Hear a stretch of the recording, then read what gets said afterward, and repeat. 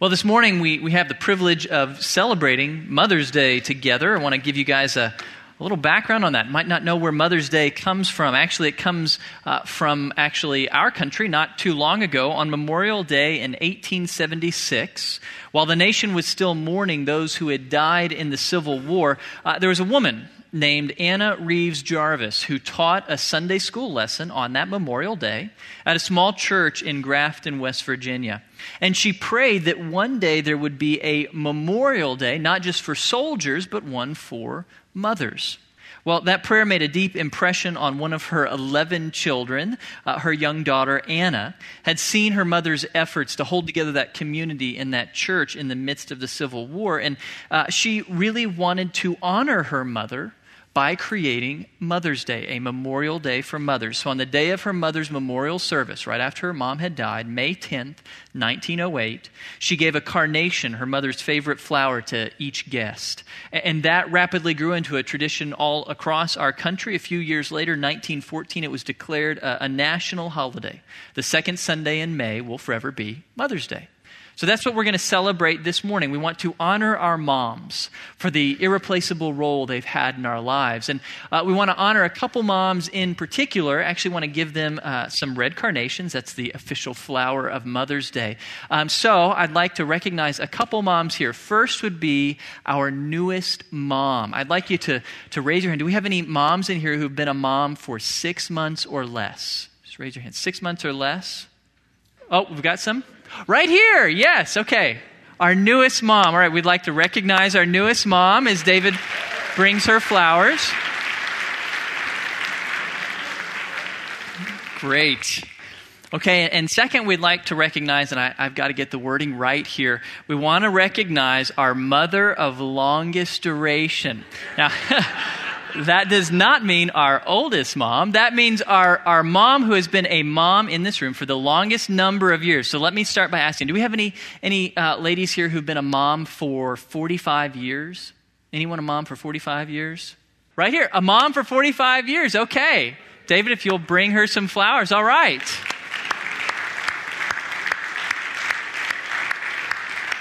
Awesome. Well, I'm glad we brought extras of the carnations. So we've got a tie right back here, David. If you'll just raise your hand, David will bring you some flowers. It's great to have you ladies with us this morning. That's awesome. Well, I'll be honest with you guys. I really never actually wanted to preach a Mother's Day sermon. And a couple reasons for that. First, actually, Julie and I, for a long time, were not able to have kids. And so during that period, Mother's Day was actually not pleasant at all. It was really a painful time. Second reason was that I always kind of felt like Mother's Day, it falls on the last Sunday we have you students with us. So wouldn't it be better to focus on you as we launch you into the world? But then we had kids. And for 18 months now, I have been watching the weight that my wife bears on her shoulders as she raises our kids. And I've been seeing the incredible impact that she has in their lives and in their spiritual formation. And I realized, you know what? One Sunday a year is a very small price to pay for what our moms do. For the role that our mothers have in our lives, for the incredible work that they put into raising us. One Sunday a year is nothing for that. So this morning, we're going to call Isaiah done, and we're going to focus on the moms. As we go through and we talk about what it means to be a mother and what mothers do in the lives of their kids, I do plan, though, as we go through this sermon to make it applicable to all of us, because there's a lot of us here who aren't moms. The good news is every one of us who is here, who has trusted in Jesus Christ, all of us have a role to play in the spiritual development of the next generation. Every believer in Jesus Christ has been called to invest their lives, what they have received from the Lord, into the lives of the younger generation, whether that means investing in kids or investing in your peers who more recently came to the faith. All of us are called to be involved in that process, and ultimately that's what this morning is about. How do we invest our faith and our knowledge of the Word and our love for others? How do we invest it in the lives of other people? We're actually going to see as we go through some passages this morning, we're going to look at the life of Timothy. Well, actually, his mentor, Paul, calls himself a father in Timothy's life. You don't have to be a biological dad or mom to raise spiritual children. We can all be investing in the lives of those who are younger. So this sermon applies to everyone, but it will be particularly directed to the moms among us. Now, putting together a Mother's Day sermon presented a unique problem for me. I'm neither a mom, nor am I a very experienced parent. My kids are only 18 months old. If you need parenting advice, don't come to me. I don't know what I'm doing either. So one of the wiser things I have done in my time preaching here, earlier this week, I sent an email to a few of our really experienced, really godly moms here at Grace Bible Church and asked them for their advice. I asked them a number of questions. What would you deliver to us? What would you say to us, especially to new parents of young kids? What would you want us to know? And these ladies, they all faithfully, they replied to me, they emailed their responses to me as I've looked over their ideas and their encouragement. I got to tell you, it is absolutely golden. It's incredible, the ideas that they wrote. I've actually highlighted a bunch of them to apply in my own family because they're incredible.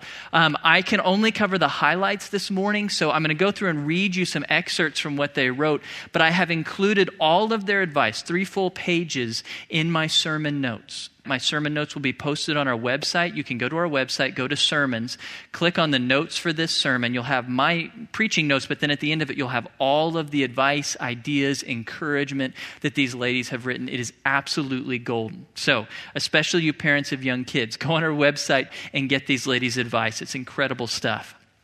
So let me start by sharing just a little bit of what they wrote. The first question that I asked them earlier this week was, what do you know now about motherhood that you wish you had known when you were a new mom? Let me share just a few of their replies. The first one, listen to trusted friends who have children, but then do what works best for you, your children, and your family. Don't be a people pleaser. Now, the reason that I wanted to start with that little piece of advice is it applies to this sermon as well. I'm going to give you a lot of ideas this morning. None of that is meant to heap guilt upon you. None of that is meant to become a checklist that you mothers feel like you have to slavishly follow. That's not what this is about.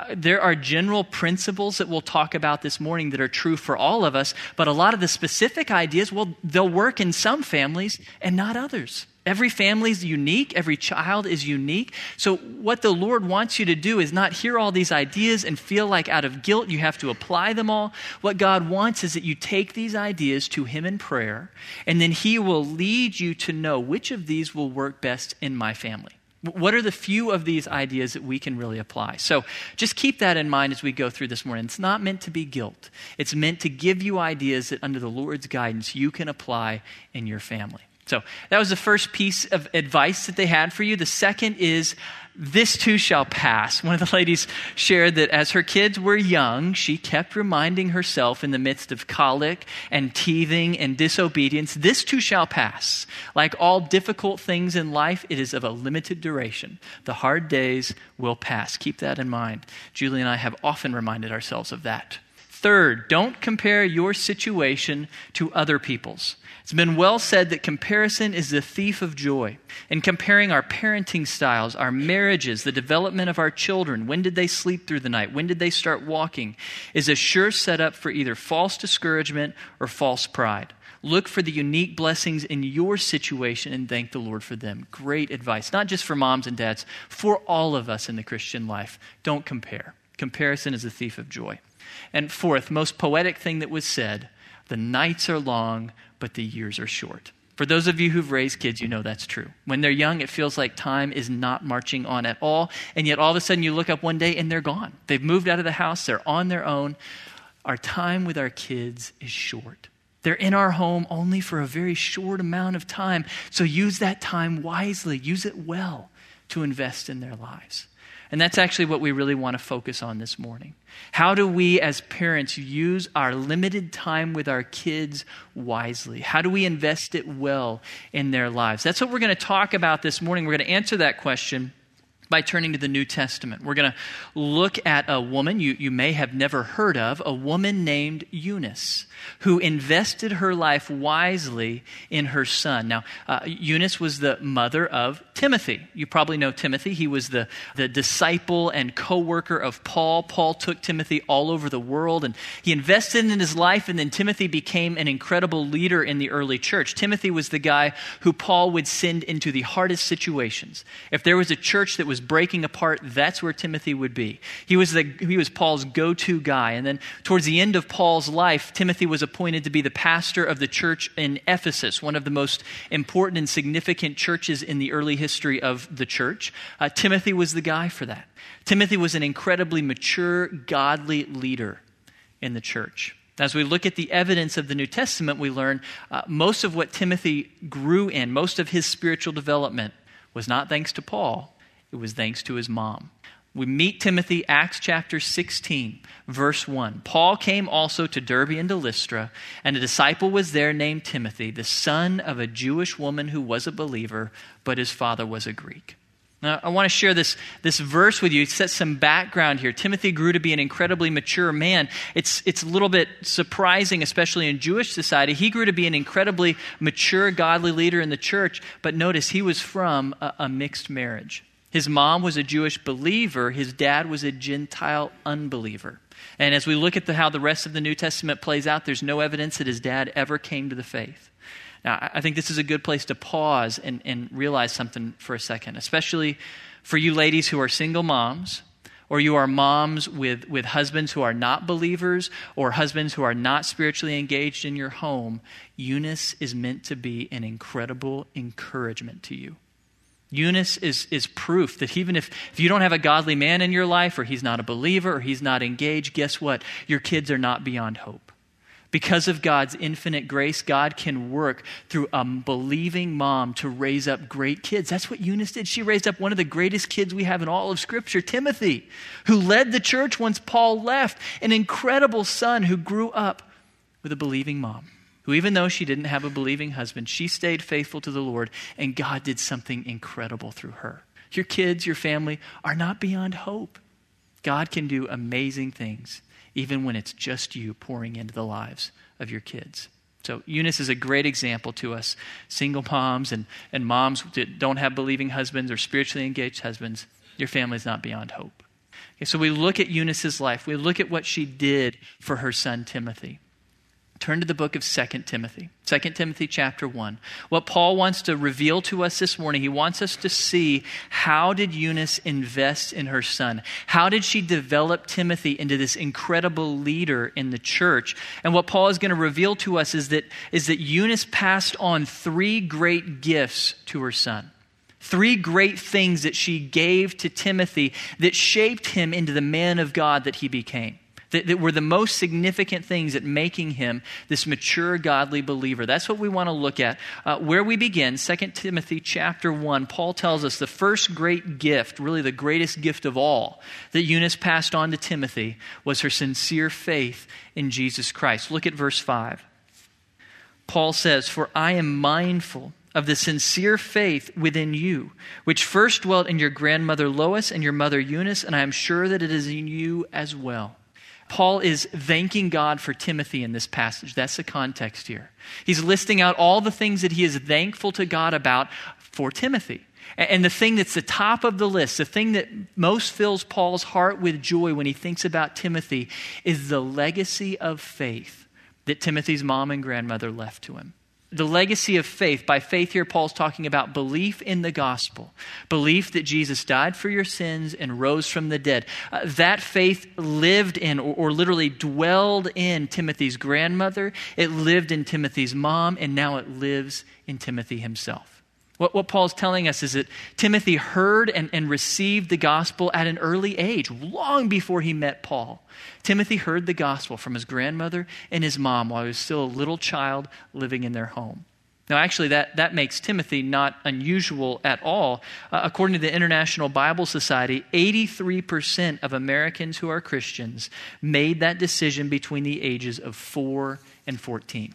Most people who come to the faith as children.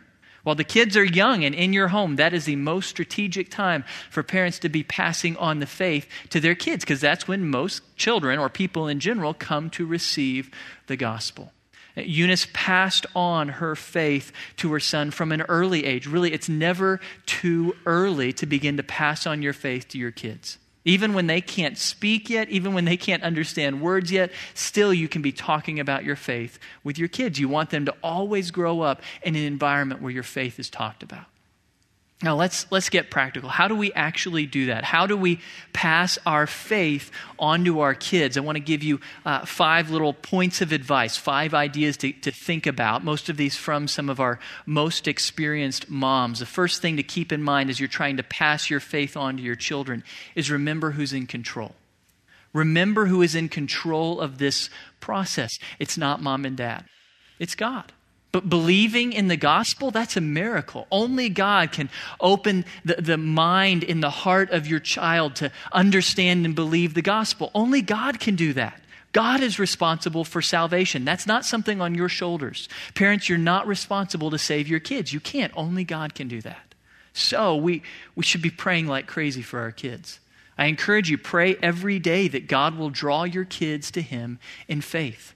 Pray that He will work that miracle in their lives. And don't just pray for their kids. I loved how one of our most experienced moms put it. She said, pray for their friends too, because at some point they will listen more to their friends than they do to you. That's a great point. Your kids are going to learn a lot about life from their friends, so pray that God would save their friends too. Pray that God would open the eyes of their little friends to know Him. Ideally, your child and all of their friends would all come to know Jesus and all grow together in the faith. That's a miracle that God can work. Pray that He would. Pray every day for their salvation of your kids. Second, keep it simple and Christ-centered. As you present the gospel, keep it simple and Christ-centered. If you look back at verse 1, Paul says, Paul, an apostle of Christ Jesus by the will of God, according to the promise of life in Christ Jesus.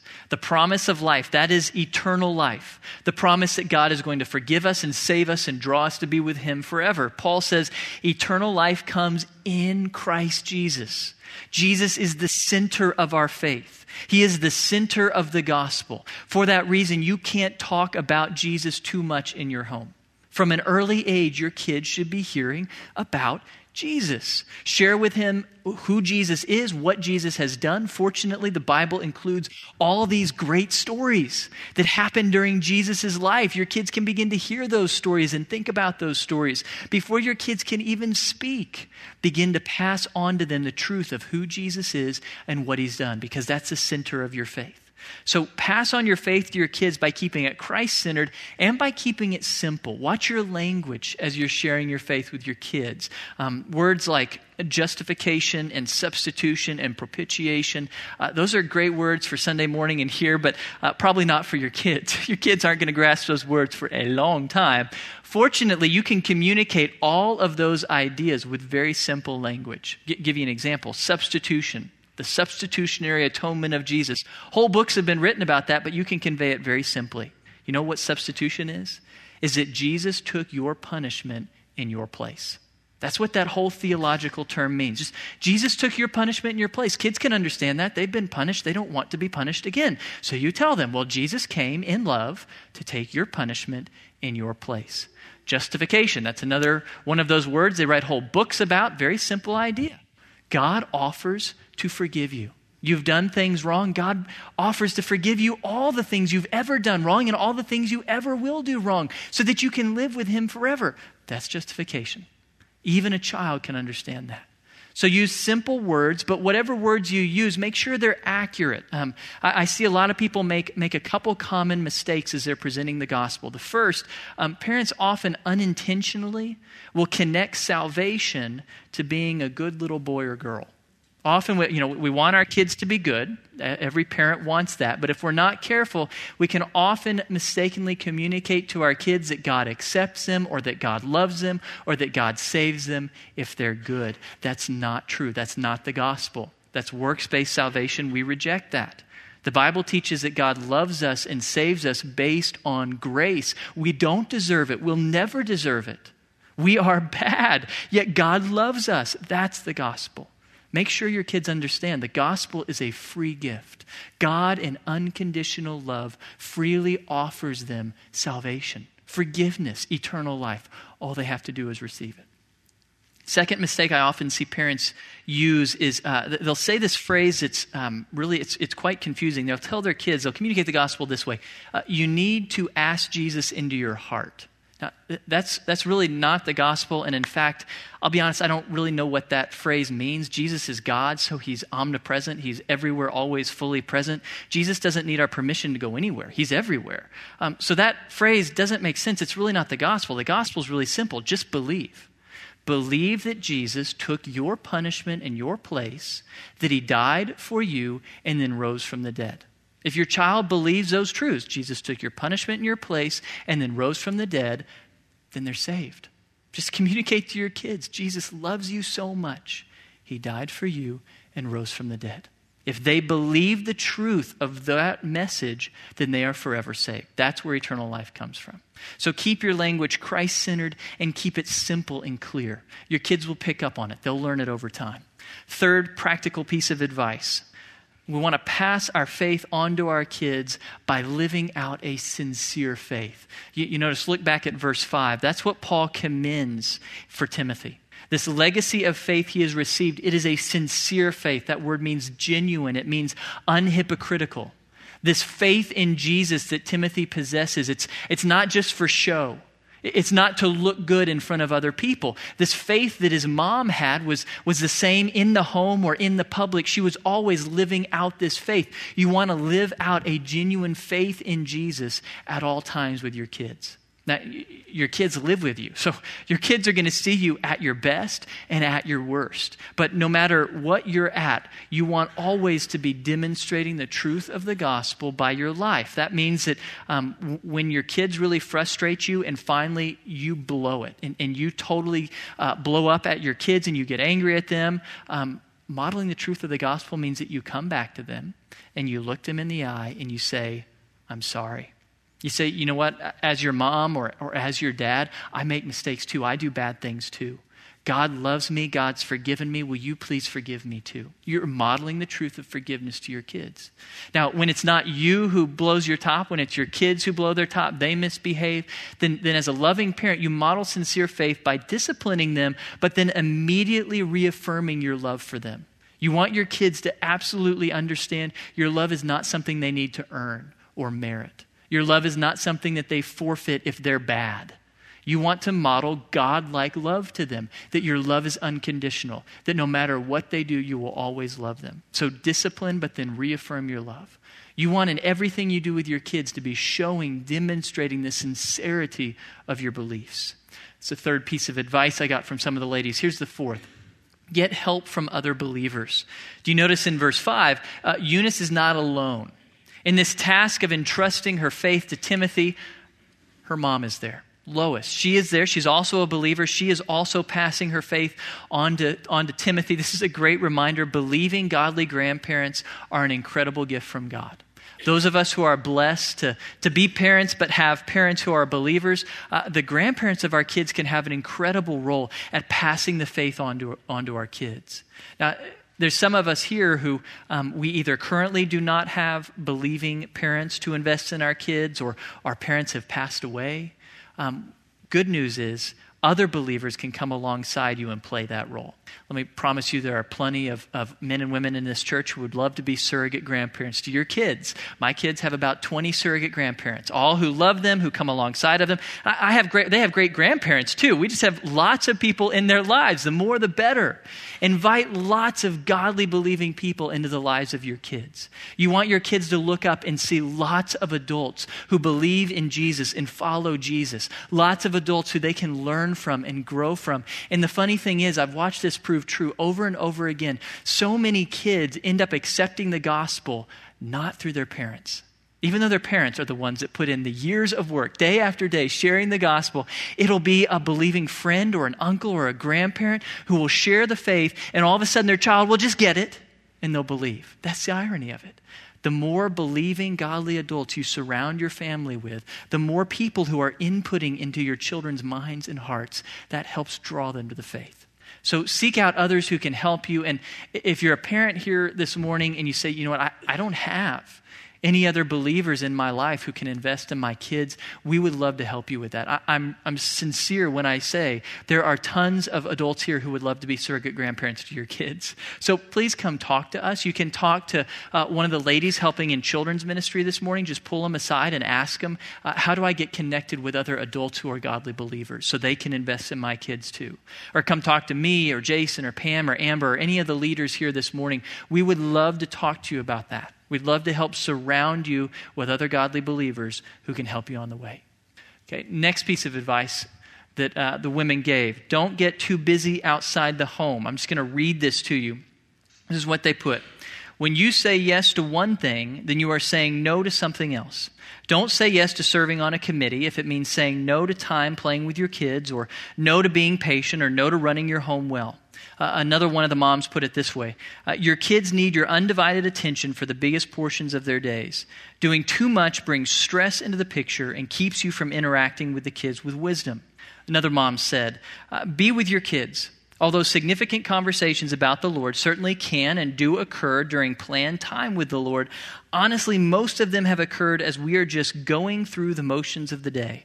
For example, one of my children trusted Christ on the playground at McDonald's. One trusted Christ in the car while running errands. If I'm gone more than I'm with them, those conversations won't happen.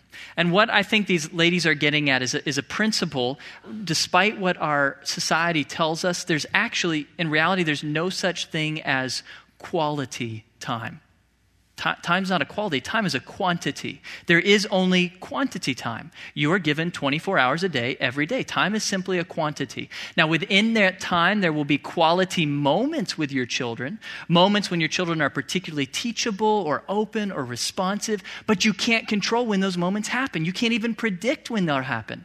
The only thing you can control is the quantity of time you give to your kids. The more quantity of time you give, the more opportunity for God to raise up those quality moments when you really have a chance to go deep with your kids. Now, there's balance here. I'll tell you, for any woman spending 24 hours a day, 7 days a week, 365 days a year with your kids, that's just going to lead to insanity, and insanity is not quality time by any definition. And so you need balance, you need rest, you need other things in your life, but the principle is true. The more time you spend with your kids, the more quantity time, the more opportunity God has to raise up quality moments when you can go deep with your kids. And let me be clear about this too. That is advice not just for you moms, but also for us dads. Dads, we need to be in the home. We need to be with our kids. When I was a toddler, my dad made the choice to give up a high-paying job that was very prestigious. He sacrificed it and instead took a job that paid a lot less, had much less career potential behind it. He made that choice so that he could be home every night before we went to bed. He wanted to give up the travel, the long hours, so he could invest in the lives of his kids. And I'll tell you, now sitting here at 34, I can look back at my life and say that decision made more of an impact on me than just about anything anyone else ever did for me. My dad gave up the home he could have had, the new car he could have driven, the prestige and honor he could have had at work to invest in his kids.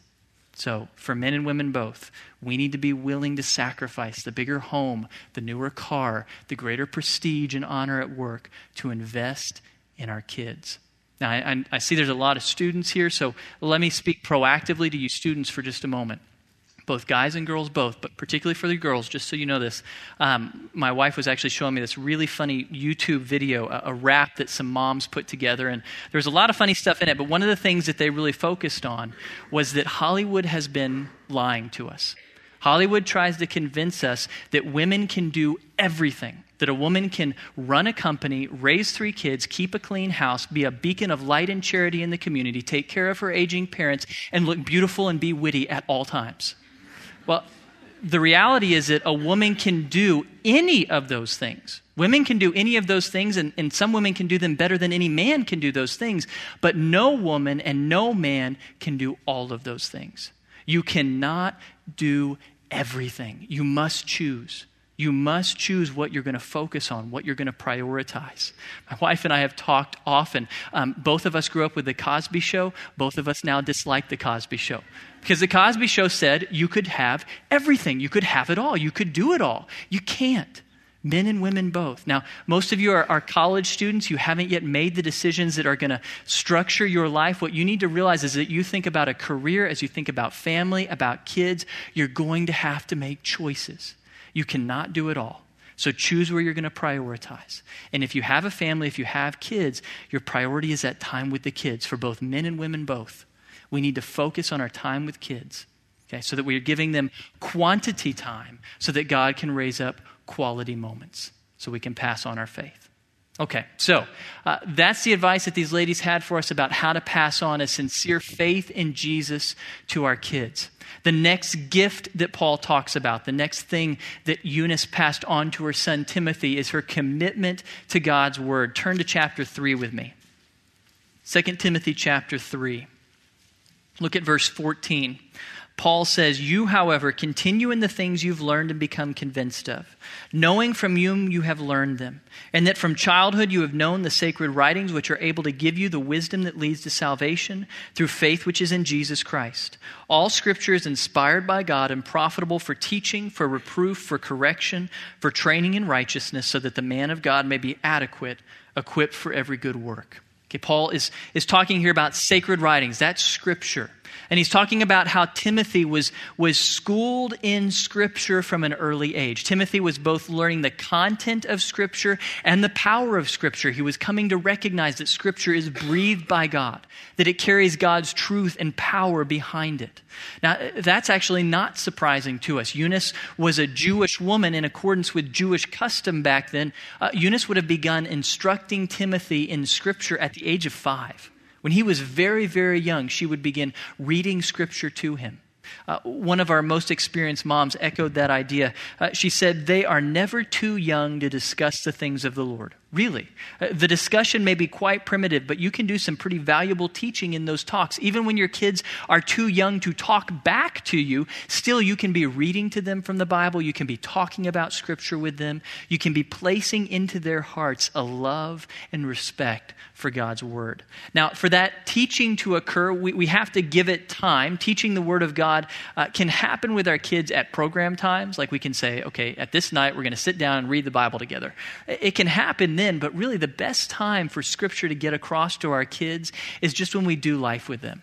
One of the pastors here at the church who has grown-up daughters, I was talking to him, and he said that for his daughters, the most instructive time for them, learning from God's Word and valuing God's Word, was when one of them would hop in the car with him as they went to the hardware store. Invariably, in the car, a discussion would come up. The dad would talk to his daughter about what God says about that, and that would really be the moment that would connect her with the Word of God. That's actually a biblical principle. God himself put it this way in Deuteronomy 6. "These words which I'm commanding you today shall be on your heart. You shall teach them diligently to your sons and shall talk of them when you sit in your house and when you walk by the way and when you lie down and when you rise up." All there at the end of the verse, basically God is saying, in everything you do, just in the normal ebb and flow of life, be sharing the Word with your kids. Be living it out and talking about it with your kids. Another one of our moms put it this way. We talked about God at the dinner table. We read books, we sang, we analyzed hymns, we prayed together at dinner and at bedtime. And whenever we were afraid, hurt, or angry, we had fun and the Lord was always part of it. I love that last line. We had fun as a family, and the Lord was always part of it. You just make the Lord part of what your family does. In the ebb and flow of life, you keep taking your kids to the Word. Now, let's talk practically. How do we do that? How do we pass on a love and commitment to God's Word to our kids? A few particular ideas that these ladies gave. The first and most important is you've got to be in the Word yourself. You can't pass on to your kids something that you don't have. If you're not in the Word of God, then your kids aren't going to be in the Word of God either. If you're not in the Word of God, you've got nothing to give them. One of our moms put it this way. Make your first priority your personal walk with the Lord. It all flows down from there. Multiple of the women put it this way in their notes. Don't just tell them to study the Word and pray, but show them by your life. Share quiet times with them so they can learn how to have one when they are older. So moms or dads, when you're having a quiet time, you're enjoying time in the Bible with God, and all of a sudden your kid interrupts you. Well, if it's possible in that moment, rather than setting the Bible aside, maybe just pull them up on the chair with you. Just read the Bible with them or pray with them. It may be chaotic and crazy, but at least they'll be seeing your walk with the Lord. They'll learn from your example how to walk with the Lord. One of the best pieces of advice I thought in the list was one of the moms talked about how the whole time while her kids were growing up at home, she would take her Bible and turn it to whatever passage she was reading that day, and she would place it in the middle of the kitchen. Because life happens in the kitchen. That's where we spend our time. So as she and the kids would be interacting in the kitchen, just on occasion, she'd have one of the kids read one of the verses, or she'd read one of the verses to the kids. Well, in that home, both symbolically and literally, the Bible was at the center of the family. They just read Scripture together. So you need to be in the Word yourself if your kids are going to be in the Word. Second advice that came from these moms, prove the Word by your character. Now actually, Paul himself says that. If you look back at verse 14, Paul says, "You, however, continue in the things you have learned and become convinced of, knowing from whom you have learned them." Knowing from whom you've learned them. Paul's saying, Timothy, a big part of the reason that you can count on the truth of the Word of God is because you've seen it proven true in the lives of the people who taught you. In the life of your grandmother, in the life of your mother, in my own life, you have seen God's Word work as it has built us in character. You can count on the Word. Big part of the reason we can trust the Word of God is because we can look at the character that's built deeply into the hearts of those who've taught it to us. Now, parents, that means that if you choose not to live a godly life, if you choose not to walk with the Lord, then what you are telling your kids is that either the Bible is not true or it's not important. One of those two options must be true by your life. Either it's not true, it can't be counted on, or it's not that important to you, because you're not bothering to conform your life to what it teaches. You must back up the truth of the Word with the character you live out. That's the second piece of advice. Third piece, be interruptible. Be interruptible. I love that one. If we want to pass our love for the Word of God onto our kids, we've got to be interruptible. Here's how one of the moms put it. Some of the most significant spiritual conversations have occurred when I was in the middle of something and just stopped, looked them in the eyes, and listened. Their thoughts and questions usually don't occur at convenient times or even in an organized way. Those of you who are moms, you know that's true. Never happens when you expect it to happen. Another one of our moms put it this way: dust can keep, but moments pass. The teachable moments you have with your children, you don't know when they're going to happen, but when they happen, drop everything. Engage with your kids. The dust will still be there when you return. The email will still be sitting in your inbox. The to-do list will still be sitting on your counter. They're not going anywhere. Don't worry about them. Set all of those things aside. Be interruptible in your life. That goes for dads too. Guys, when you're watching the game on TV, when you're working around the house, when you're doing your hobby, whatever it might be, are you interruptible? Are you willing to hit off? Are you willing to sit down with your kids, look them in the eye, and take advantage of that moment that God has given you? That gift where your child is teachable, where he's listening, or maybe where he's misbehaving, and you get to step into his life and deliver truth. Be interruptible. Won't happen unless you're interruptible. Okay, third great gift that Eunice passed on to Timothy. Turn to the book of Philippians chapter 2. It's just a little bit to the left in your Bible, Philippians chapter 2. Paul talks about Timothy. He tells us a lot of great things about Timothy. And what he reveals to us, the third and final great gift that Eunice passed on to her son, is her sacrificial love for other people. Look with me, chapter 2, starting in verse 19. Paul says, "But I hope in the Lord Jesus to send Timothy to you shortly, so that I also may be encouraged when I learn of your condition. For I have no one else of kindred spirit who will genuinely be concerned for your welfare, for they all seek after their own interests, not those of Jesus Christ. But you know of his proven worth, that he served with me in the furtherance of the gospel like a child serving his father." Well, Paul points out something remarkable about Timothy here, something incredible about Timothy, that above all else, what Timothy valued most in life were the interests of Jesus and the people of Jesus.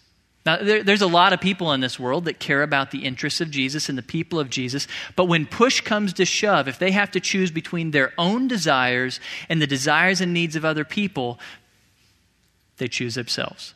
They choose their desires, their needs over others. Paul says Timothy's the opposite.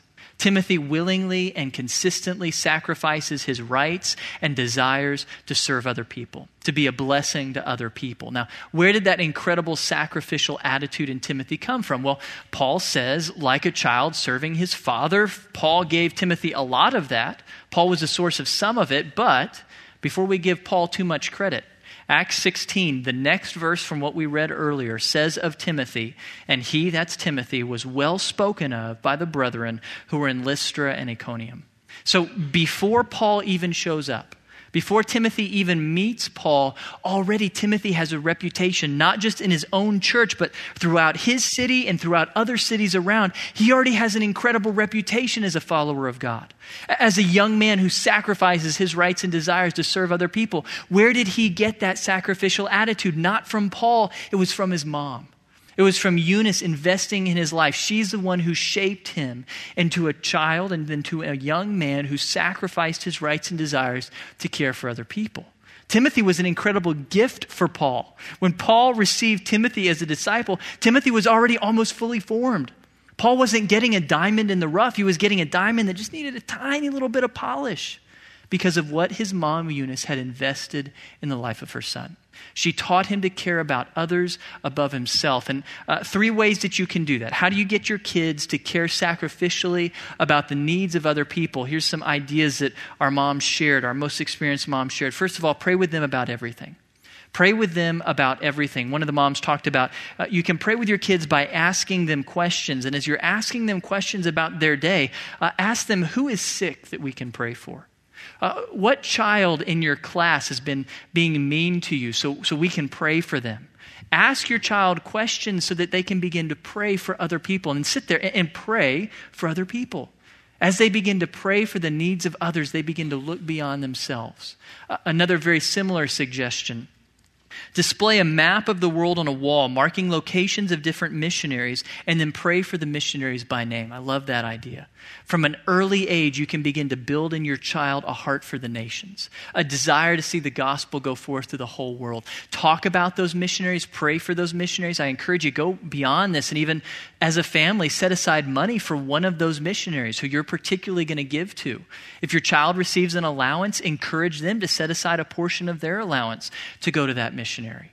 Teach your child from an early age to care about the world, to care about what Jesus desires for the world. Third idea the moms shared. Serve in your church. One of the moms put it this way. Your kids need to see that although they are important, they aren't the center of your universe. That's a great point. Kids need to be taught that. All of us are born thinking that we are the center of the universe. We need to be trained to know that we're not. And moms, one of the ways that you do that is once you get past those initial years where all you're trying to do is survive, once you get past that, begin to be involved in ministry. Whether in the church or in the community, begin to spend some time, again, not so much time that you're stressed out, but some time being involved in ministry. And actually, I think the best choice is some type of ministry where your kids watch you, where your kids get to share in it and see as you give sacrificially to the needs of others. Your kids need to understand that your life is not all about them, that even though they're important, that we are here on earth to care for the needs of other people. You want your family to be outward focused. And one of the best ways, I love this piece of advice, one of the best ways you can do this is to practice the ministry of hospitality. Open your home up to other people, whether they be friends or neighbors, coworkers, people in need, or college students. Lots of college students here that you guys can adopt and bring into your home and give a warm meal to every month. Let your kids see that.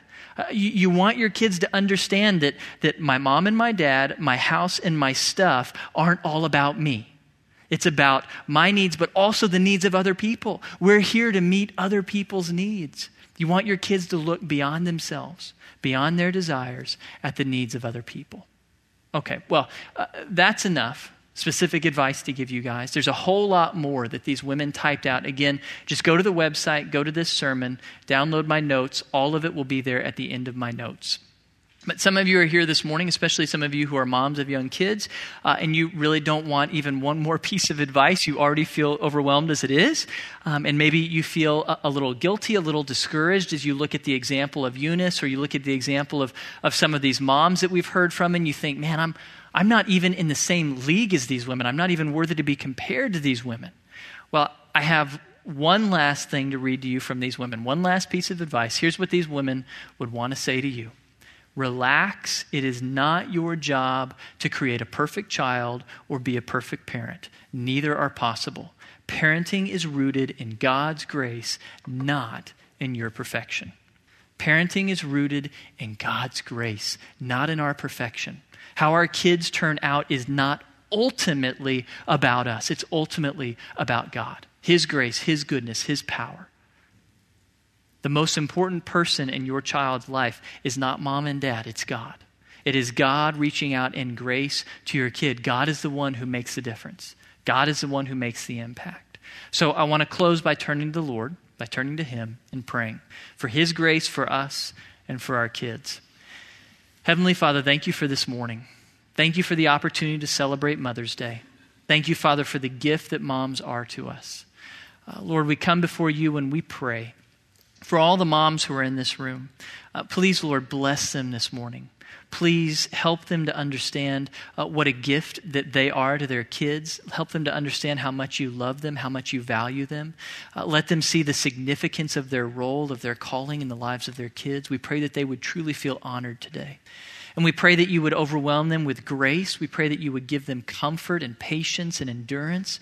We pray, Lord, that they would go from here not feeling guilty, but hopefully with their eyes open to new ideas, to new ways that they can better pass on their faith and their love for your word and for other people in the lives of their kids.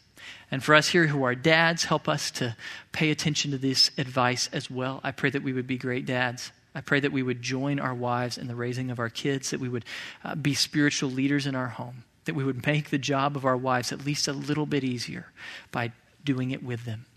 And Father, I pray for all who are here who are not moms but wish that they were, or not dads but wish that they were. Please give them patience and endurance. Please give them joy and peace and contentment. And finally, Lord, I lift up our students. Right now in the midst of their finals, I pray that this afternoon, as they're getting ready for their tests, I do pray that you would remind them to call their moms. We pray that you would give them strength and endurance to finish their finals well. And we pray that you would shape them into men and women who would honor you, whether they become moms or dads one day, or whether they're spiritual moms and dads to their peers or to other people. We pray that whatever you have for them, that you would grow them to be men and women like Timothy, who are incredible lights, incredible leaders in this world. Thank you so much for the gift of your Son. Thank you for all that He has done for us. In His name we pray. Amen. All right. God bless you guys. Happy Mother's Day.